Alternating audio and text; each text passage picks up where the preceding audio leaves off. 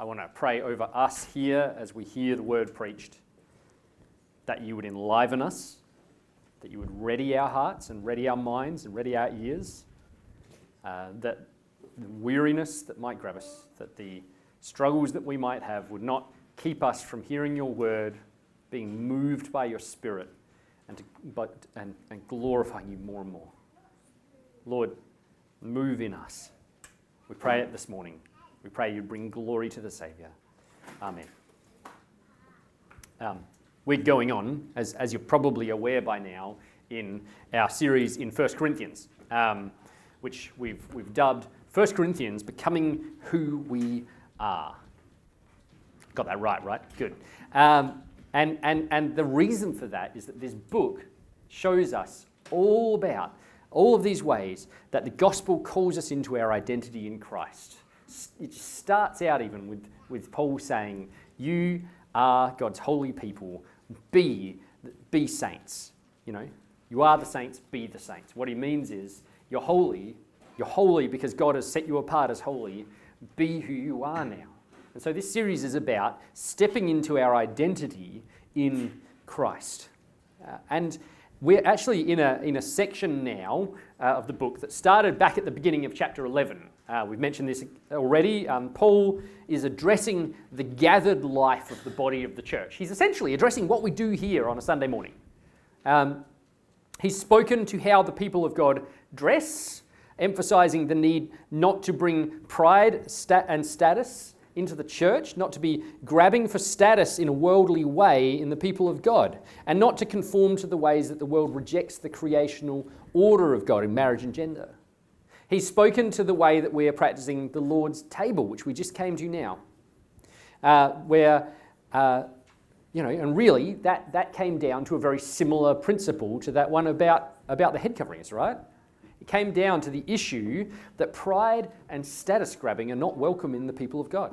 We're not meant to divide along the lines of the world. I loved having Jake here to speak to us from that. I don't know about you, it just makes you a little bit jealous for another church's preacher maybe, but he's good. We are not to divide along the lines of the world. We are to be united as one in Christ, like he prayed for us, that we would be one as he and the Father are one. And now we get to chapter 12, and we're still in this section of issues about the gathered church. But this section, this situation that he's going to address now, goes from 12 through to the end of 14, and it all addresses one issue in the gathered life of the church. Although for the size and for the weight of what's covered, you may be relieved to know we're going to take 4 weeks going across these 3 chapters, 12, 13, and 14. But the issue here is fundamentally similar to the last 2. Pride is dividing the church, particularly in the way that they were using the gifts that the Spirit had given to the church. Pride was dividing the church. Now, here's the situation. God gives gifts to his church. And in Corinth, they had a great variety of gifts had been given to them. These amazing things, and the gifts that Paul talks about in this passage are varied and many. We tend to come to this passage and we go tongues and prophecy, and and they are in focus. Don't get me wrong, and maybe if you want gifts of healings, but he talks about helping as a gift of the Spirit. He talks about administration as a gift of the Spirit. Now, I'm jumping the gun on something I've got written in here, but I just can't help it. I am so grateful for the fact that God gifts his church with administrative people, because I'm really not one of them. Anyway, but these gifts, we don't want to make the same mistake as them. These gifts, they were elevating some of the gifts above the others and going, these are the important ones. These are the ones that everyone should have. We should all be this way. Now, what that means, that we're looking at this part of the Bible today, what that means is that we're entering one of the most controversial sections of Scripture, especially with regard to the gathered life of the church. There is an enormous range of positions and opinions, both on how and if many of the gifts should be practiced today. In fact, I'd go further than that. You can kind of say that about almost anything. You can find someone with an opinion about everything. But probably within this congregation right here, right now, we have a wide variety of opinion on how or if the gifts should be practiced today. Some of us here, I would, in fact, I don't have to wager it because it's good because gambling. But I would say some of us here have spent time in our lives in churches where the idea that a person could speak in a tongue, aside from just speaking English, speak in tongues or have a prophetic message would have been considered impossible, maybe even a sign of being mentally unhinged. Where there is the assumed agreement that the Spirit does not do these kinds of things today, and it's kind of considered a godly thing to think that way. Some of us, likewise, will have spent time in churches which were exactly the opposite, right? Where these things were the be-all and end-all of faith. Where these things were not just considered possible, but they were encouraged, they were even considered necessary, that specific gifts were considered a mark of genuine faith. Where there is an assumed agreement that the Spirit empowers these kinds of things today and that it is a godly thing to think so. I think the majority of us here have been in probably the most common, maybe the most problematic type of church when it comes to this, which is that, maybe not the most problematic, that's probably too harsh to us, but you might describe it as being in the shrug position. If push came to shove, maybe you'd say, you know what, I think the Bible says that these things are meant to continue today, but functionally we've never desired them or expected them to be present, never prayed for them in our own lives. That seems a bit odd to us. And so, if you want, I don't tend to always use the big long words, but like the two that people cast here are continuation and cessation, right? So you're either a continuationist who believes that the gifts continue, or you might guess the cessationist believes that the gifts have ceased. Maybe majority of us have lived in churches where we are theologically continuationist and functionally cessationist. Do you know what I mean? You with me here? We've got to acknowledge there is actual complexity here. There's a reason why there are so many differences, and there's a reason why Paul takes 17 verses to speak to the way that we practice communion, which gets a lot of airtime in the church, doesn't it? But he takes 84 verses to speak to the way that they were practicing the gifts. It requires nuance, it requires close examination, and it can't be dealt with well in a one-liner.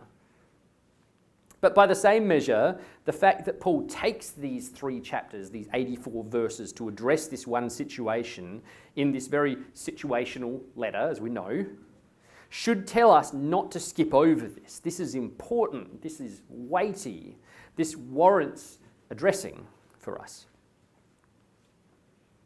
In this letter that calls us to be who we are in the gospel, to experience the transforming power of the message of the cross, there is powerful and important truth for us here on how we are to live as a people.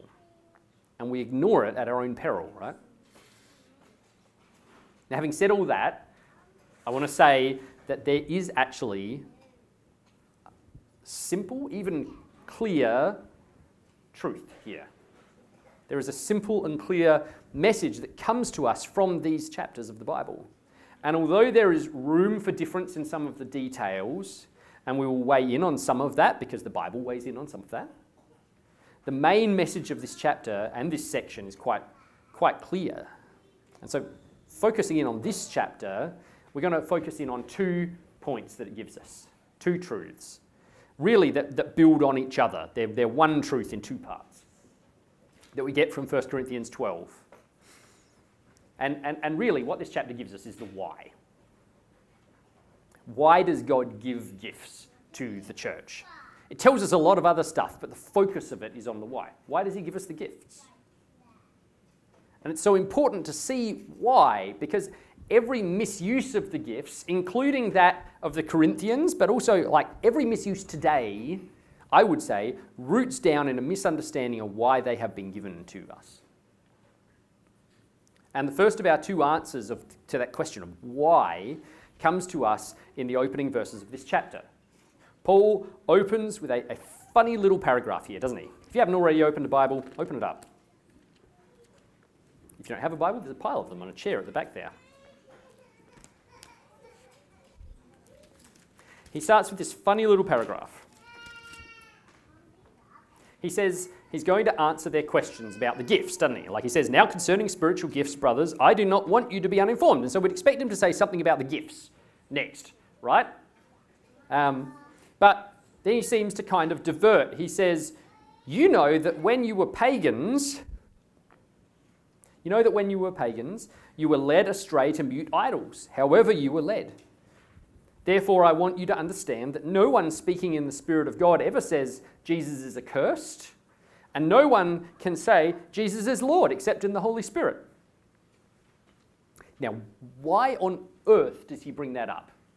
And I want to posit, you can't understand Paul's approach to the spiritual gifts unless you understand those words there, which is why we're going to focus in on them more heavily than any others in this chapter. Wouldn't it fit more naturally if he just went to verse 4? If he went, now concerning spiritual gifts, brothers, I do not want you to be uninformed. There are varieties of gifts, but the same Spirit. Doesn't that feel natural? Doesn't that feel nice? Clean, even? But he doesn't. And I want to suggest this is the most important thing that we learn in these three chapters, is in these first few verses. Because these give us the root answer to the why question, to the question of what the gifts are given for. And Paul's logic here is something like this. Before you worshipped God, you worshipped mute things. He says mute idols. And they did. They worshipped mute idols. They were literally lumps of wood formed into things. But that's true for all of us, right? We worshipped things that were created, not the creator. Things that couldn't speak to us. Even if you worshipped your TV, it only spoke the words that someone else was speaking through it. It's still just a lump.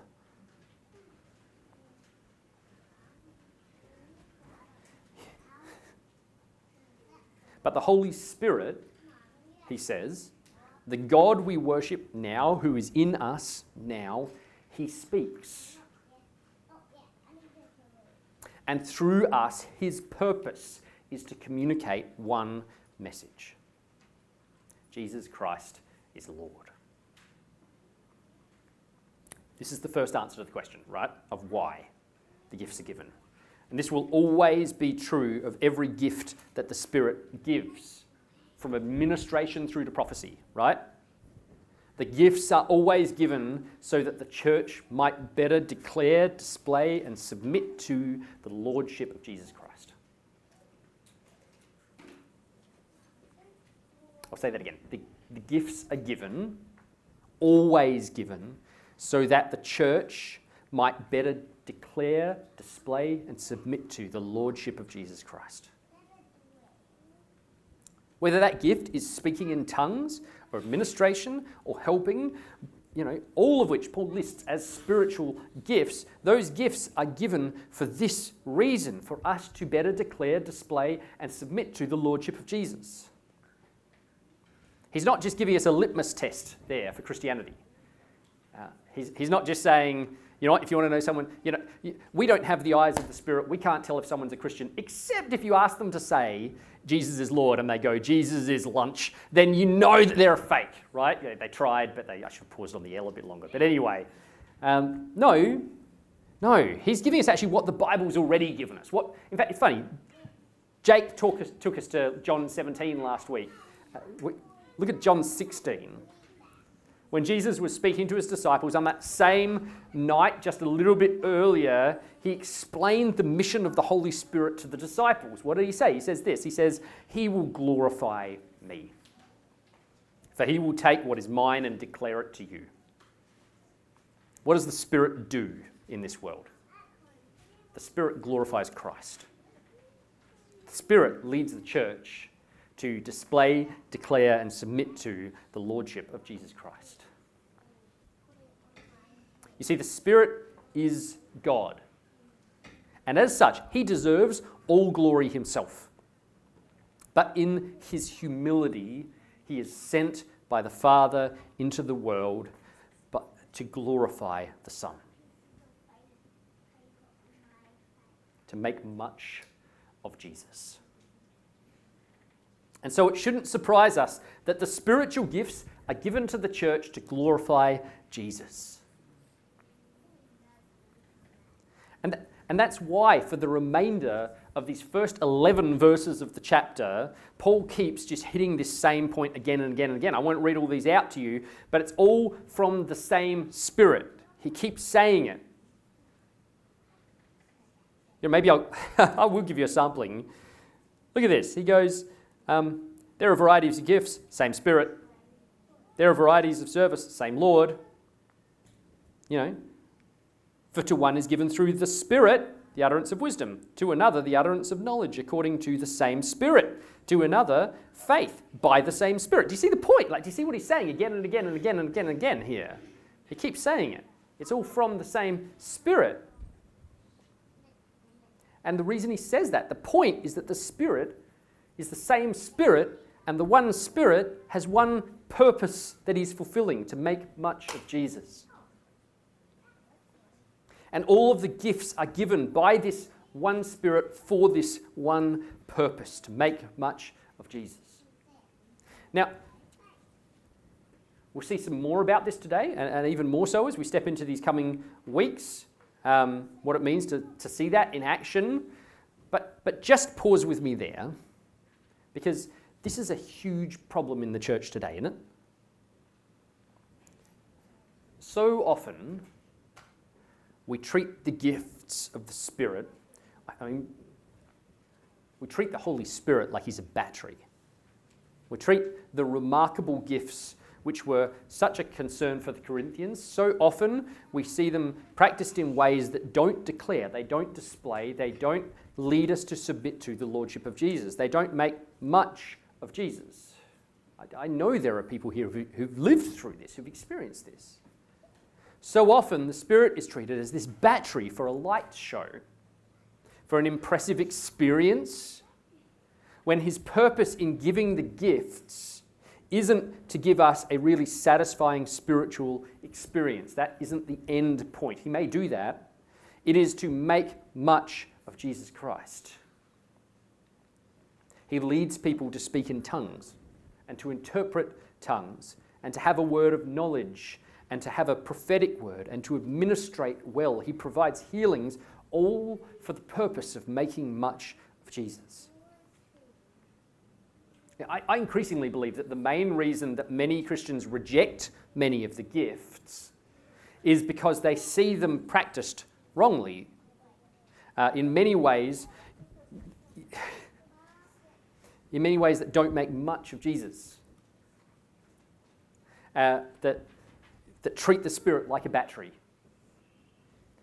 And they think to themselves, even unconsciously, not necessarily in exactly these words, if this is how these things are done, aren't we better off without them? Thing is, they're given for our good, though. There's this thing that Christians do. Actually, people do this, but Christians seem to have carried this into the church quite well, which is that there's often a centre position where we're meant to be, and we'll see someone whose pendulum has swung over this way, and we'll go, well, not doing that, and we go the other side, Does that make sense? I'm part of a clock. Okay. But the gifts are given not to ignore Christ and just focus on the gift, and not to be rejected. Can't twist my arm that way very well. Should have gone like this. Not to be rejected because we see them used wrongly. They're given to glorify Christ. They're given so that we might display, declare, and submit to the Lordship of Jesus better.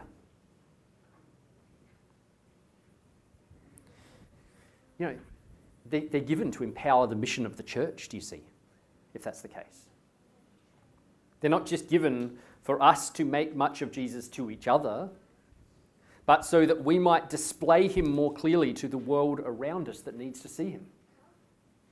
This really comes back to this same thing that we see over and over and over again in the Bible, and which the church seems to have at large lost. In Christ, you have a new identity as a missionary child of God. If you've believed in Jesus, we need to kick this badly, church. This idea that there are missionaries and Christians. There are Christian missionaries and the rest of the Christians. That's just not the way the Bible approaches it. You are sent into this world to show through acts of love and grace, to declare through the message of the crucified, risen and reigning, returning Jesus that he is Lord, and to call people in. You have a missionary identity in him. It's not just the job of those employed to do it. It's not just the job of your pastor. It is a fundamental part of the identity of who you are as a Christian, is that the Spirit calls you into the mission of God.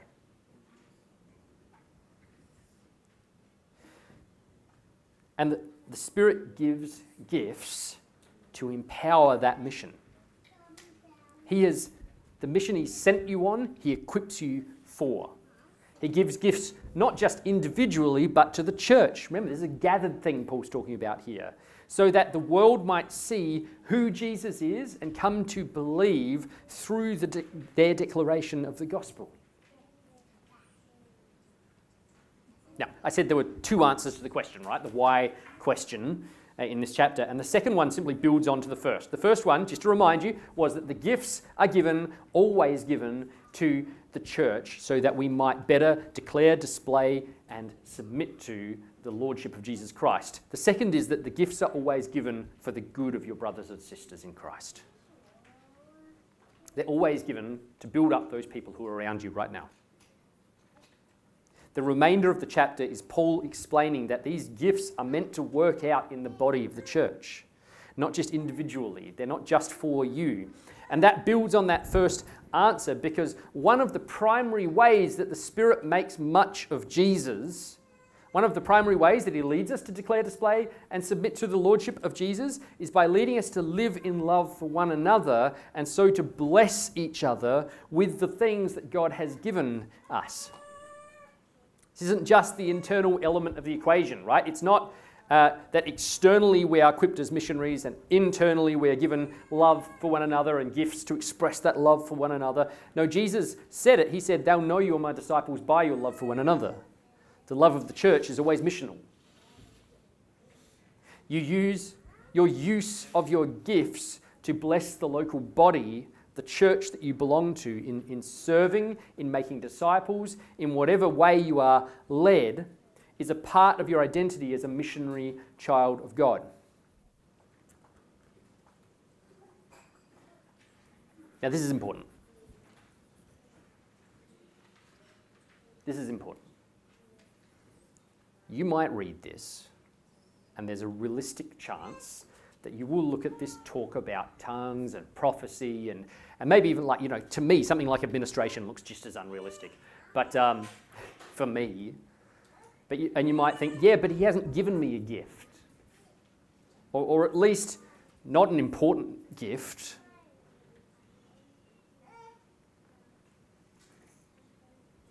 Look at me right now. If you're a believer in Jesus, that is and must be categorically untrue.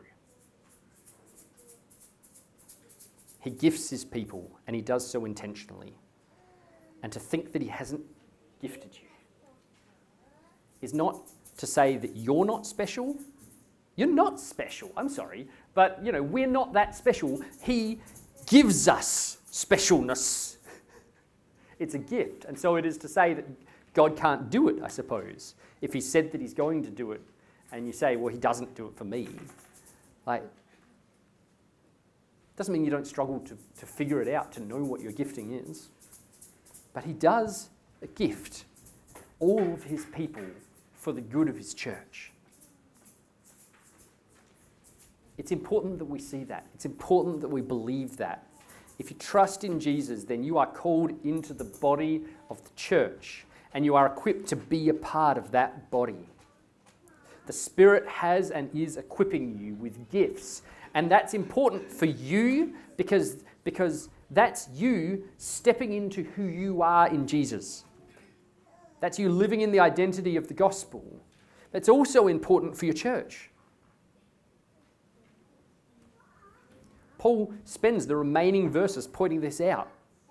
The body won't function properly without all of the parts. And when I say that, I want to be clear. I'm not saying without every single gift. There's been plenty of churches that have functioned properly where God just doesn't give every single gift to every single church. He has an endless treasure trove of gifts.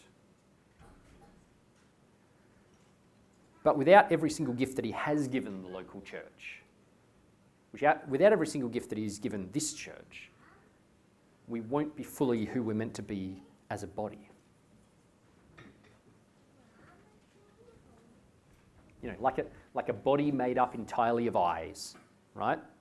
Now, there's actually descriptions of that, like in Revelation and stuff, and you look at it and you go, oh, and yet Paul says it here, right? It doesn't work, does it? Like if the whole body was an eye, I think the kids have a colouring in sheet actually today. There was a couple of them, but one of them had try to use one of your body parts to find this bit of the Bible and not the rest. And it had like a picture of a disconnected eye. Now that I think about it, that's not that child safe. But anyway, but it don't work, right? Like we can't exist as just one thing. We can't elevate one thing above all the others. Like a body that rejects its feet, it doesn't work if we don't embrace all of the gifts that God is giving to us. Newsflash, you fall over. That's what happens when you don't have feet, suddenly.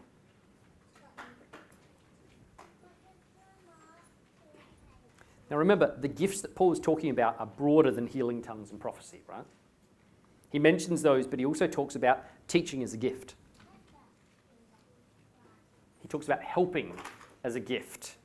Do you realize you can be a gifted helper?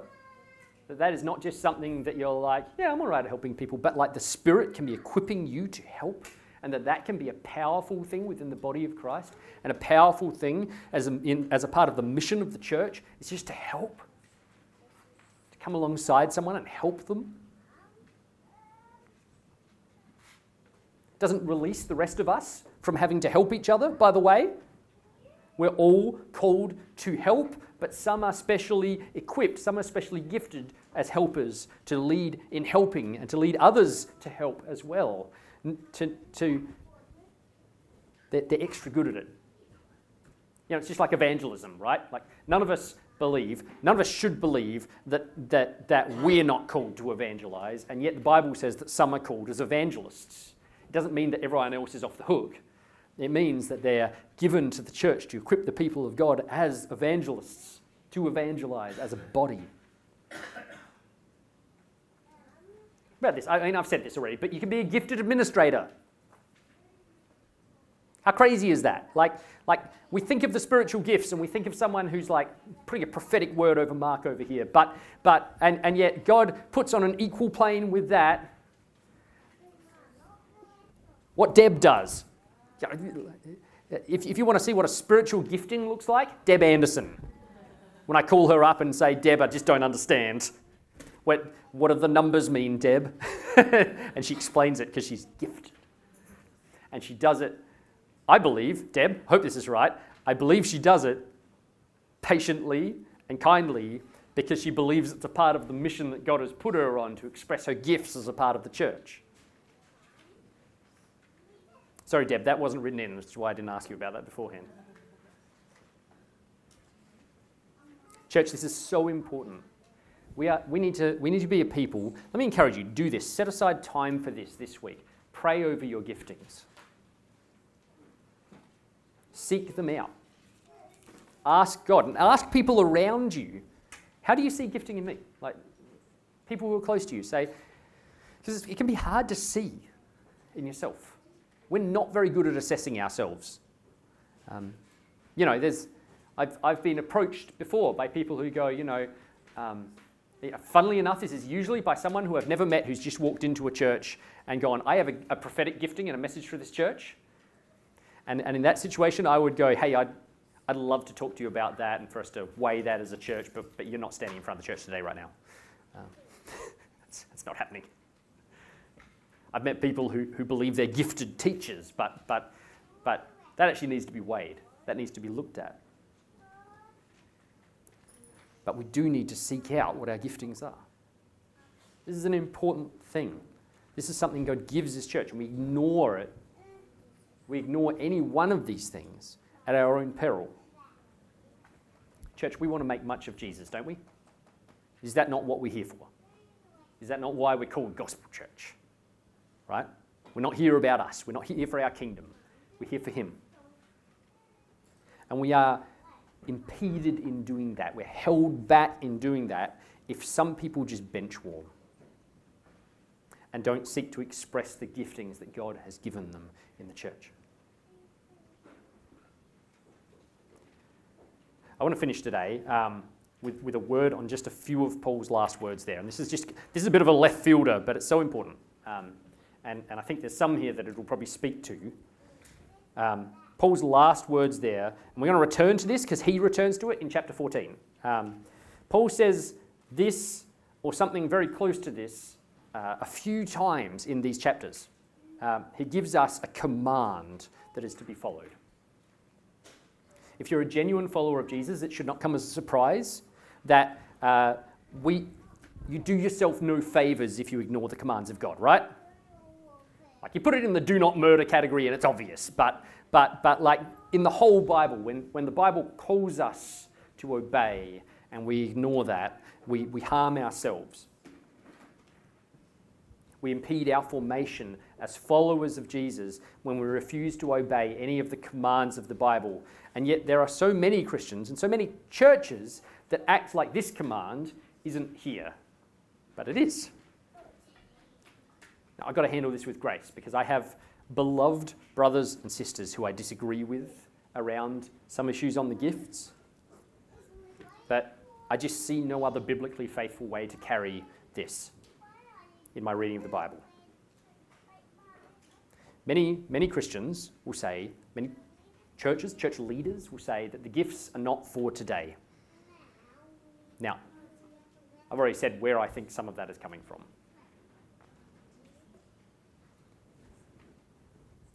And they don't mean the gifts, right? No one believes that administration has passed away. No one.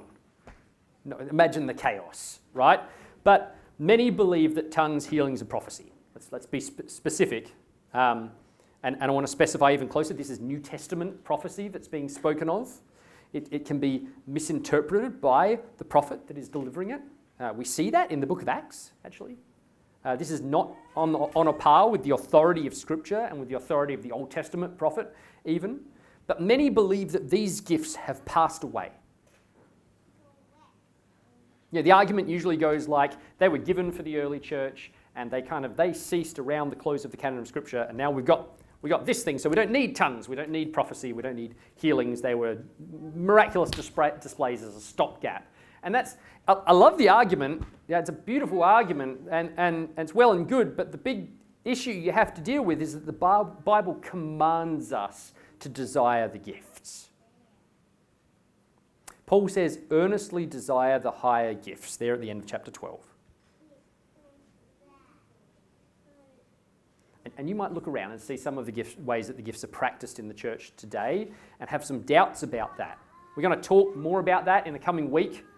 But let's summarize and say you could be right about that, right? You may look at misuses of the gifts and be right that they are misuses of the gifts. That's common. But because someone else fails to follow the commands of God rightly, doesn't mean that you can discard the commands of God, right? Like that's obvious when we put it like that, right? And we are commanded, earnestly desire the higher gifts. And we might say, well, come on, John, what are the higher gifts? But the problem is that in chapter 14, he's just going to say it more outright. He's going to say, earnestly desire the spiritual gifts. All of them. Doesn't mean you will have all of them in your life. Not everyone's an eye, not everyone's a nose. But desire them.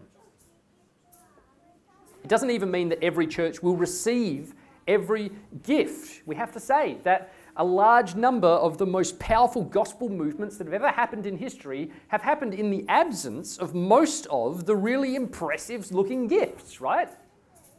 Think John Wesley. Think Charles Spurgeon, right? These things didn't happen often with massive displays of the gifts. Some of the gifts. But we're still commanded to desire them, to hope, to pray that God will glorify Jesus and build up his church by giving us these gifts. So I just want to close on this encouragement here. These are a thing that God gives for the good of his church, which we're commanded to desire. Pray that the Spirit would provide these gifts here. It's a good thing to pray, in case you've ever wondered. Pray that he doesn't, and that Jesus would be made much of here at Gospel Church. Pray that he would provide them for you. Pray for prophetic words. Pray for tongues. Now, I know there's at least one or two people who are going to come to me afterwards and be like, I don't think I agree with that. But you have to deal with the fact that he commands us to do it. He doesn't just command us to do it because we want to see a light show. He commands us to do it because he wants Jesus to be glorified in the church. Isn't that what we want? We want Jesus to be made much of here. So would you pray with me now?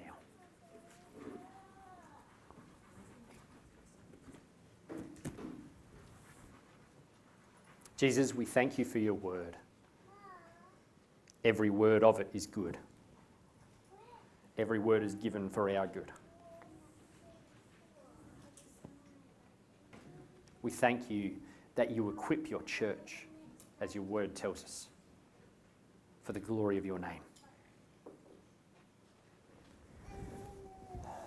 We thank you that everything you provide is given to lead us to honour Jesus. And Lord, we want that as a church. We thank you that every gift you give is given for the good of one another. So we want that as a church.